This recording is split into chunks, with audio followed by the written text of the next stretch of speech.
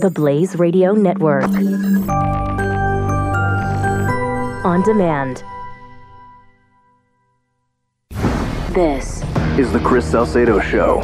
Ruben Navarrette Jr., he's the most read Latino nationally syndicated columnist, contributes over there to FoxNews.com, offers an, analysis and commentary on various TV networks. Ruben Navarrette Jr., welcome back to the Salcedo Show. Good to be with you, Chris. Thanks for having me. All right, let's talk about an opinion piece you wrote about what's going on out there in your state, California, poised to become a sanctuary state for illegal aliens. Basically, your government out there is saying, hey, those illegal alien felons are people too, and we want them in California, and don't you dare, federal government, try to get rid of our illegal alien felons. What do you say to that? I think it's a joke. I think it's I've said this before on your show. I've said it on Fox News Television, on O'Reilly's show and other shows. The entire idea of a sanctuary city, a sanctuary county, a sanctuary state, a sanctuary planet is complete nonsense because there's no such place. There's no place on earth where you can go to hide from the IRS and not pay your taxes, and there's no place on earth where you can go and hide from ICE in the United States and not be apprehended. And as evidence of that, Chris, we saw a story out just yesterday where the Attorney General, where ICE, the Director of ICE, is sending out extra ICE agents to sanctuary cities to crack down on sanctuary cities and deport people from those cities. So obviously the whole notion of declaring a city a sanctuary city, that's like declaring the bluebonnet the official state flower of Texas. So what? Right. Well, where some of these left-wing precincts, either cities, counties, or even state, as in California, what they are pledging to do is to command their constabulary. You will not cooperate with federal detainers.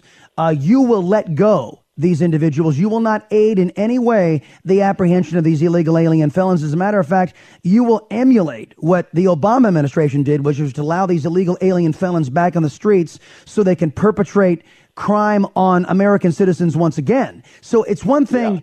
It's one thing to stand. That's not true either. That's not well, it true is either. true. Here's why. Here's what's not true.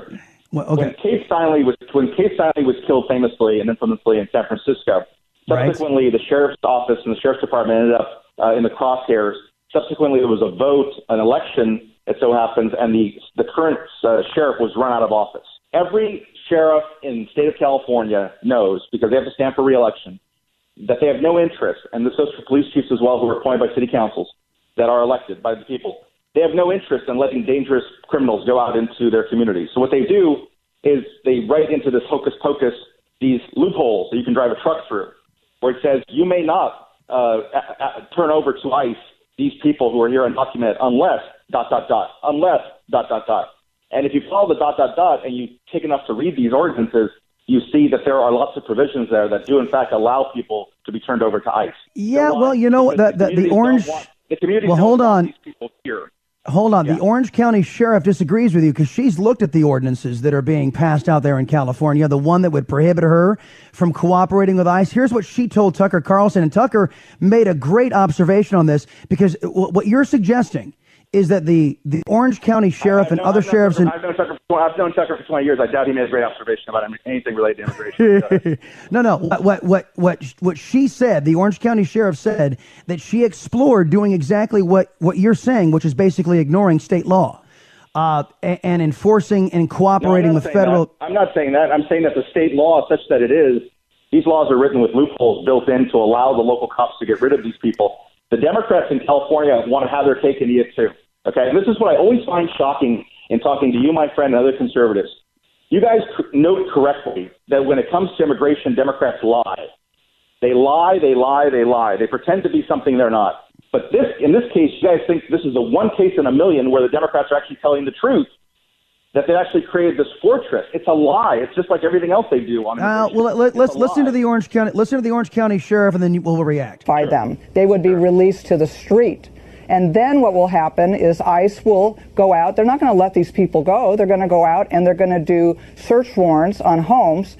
And then people who are here illegally or undocumented and have not committed crimes, they're going to get scooped up too. Yeah, now that's her take on what the law will do. Now listen to when Tucker makes the observation that Why don't you just ignore California law? So if the state of California can say to the feds, we're just ignoring your law, then why can't Orange County say to the state of California, we're ignoring your law? I mean, would you abide by these terms, or would you notify the feds if you apprehended an illegal?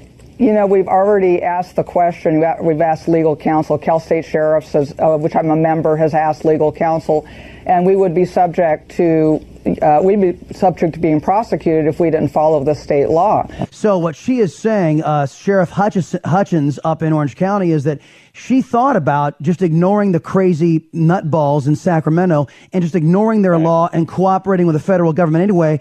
And she has been told by her lawyers inside the Sheriff's Association that if you do that, the state of California will come after you. Yeah, and so she's relying on her lawyer's opinion. There are other lawyers who disagree with her lawyers and say that case would never come to court.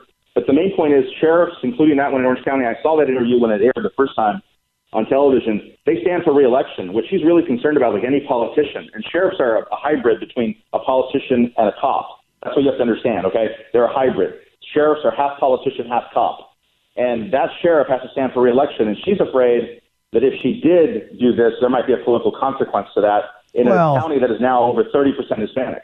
No, I understand that all too well, because we have Lupe Valdez, who is a pro-illegal alien felon sheriff in Dallas, and we have Sanctuary City Sally.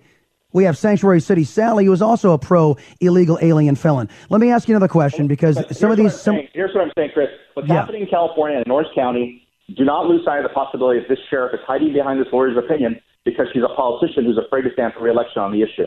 All right. Let me transition on to our Sanctuary City bill here in Texas. Okay. Rafael Anchia and others are trying to get rid of accountability on these sanctuary cities, and they want this law repealed here in the state of Texas. And this is what they said. Texas anti-sanctuary cities law, Anchia and San Antonio Democrat Senator Jose Mendez, they have filed a bill calling for the repeal of SB 4, saying it's a poorly veiled act of discrimination against people of color that erodes the trust between law enforcement and the community.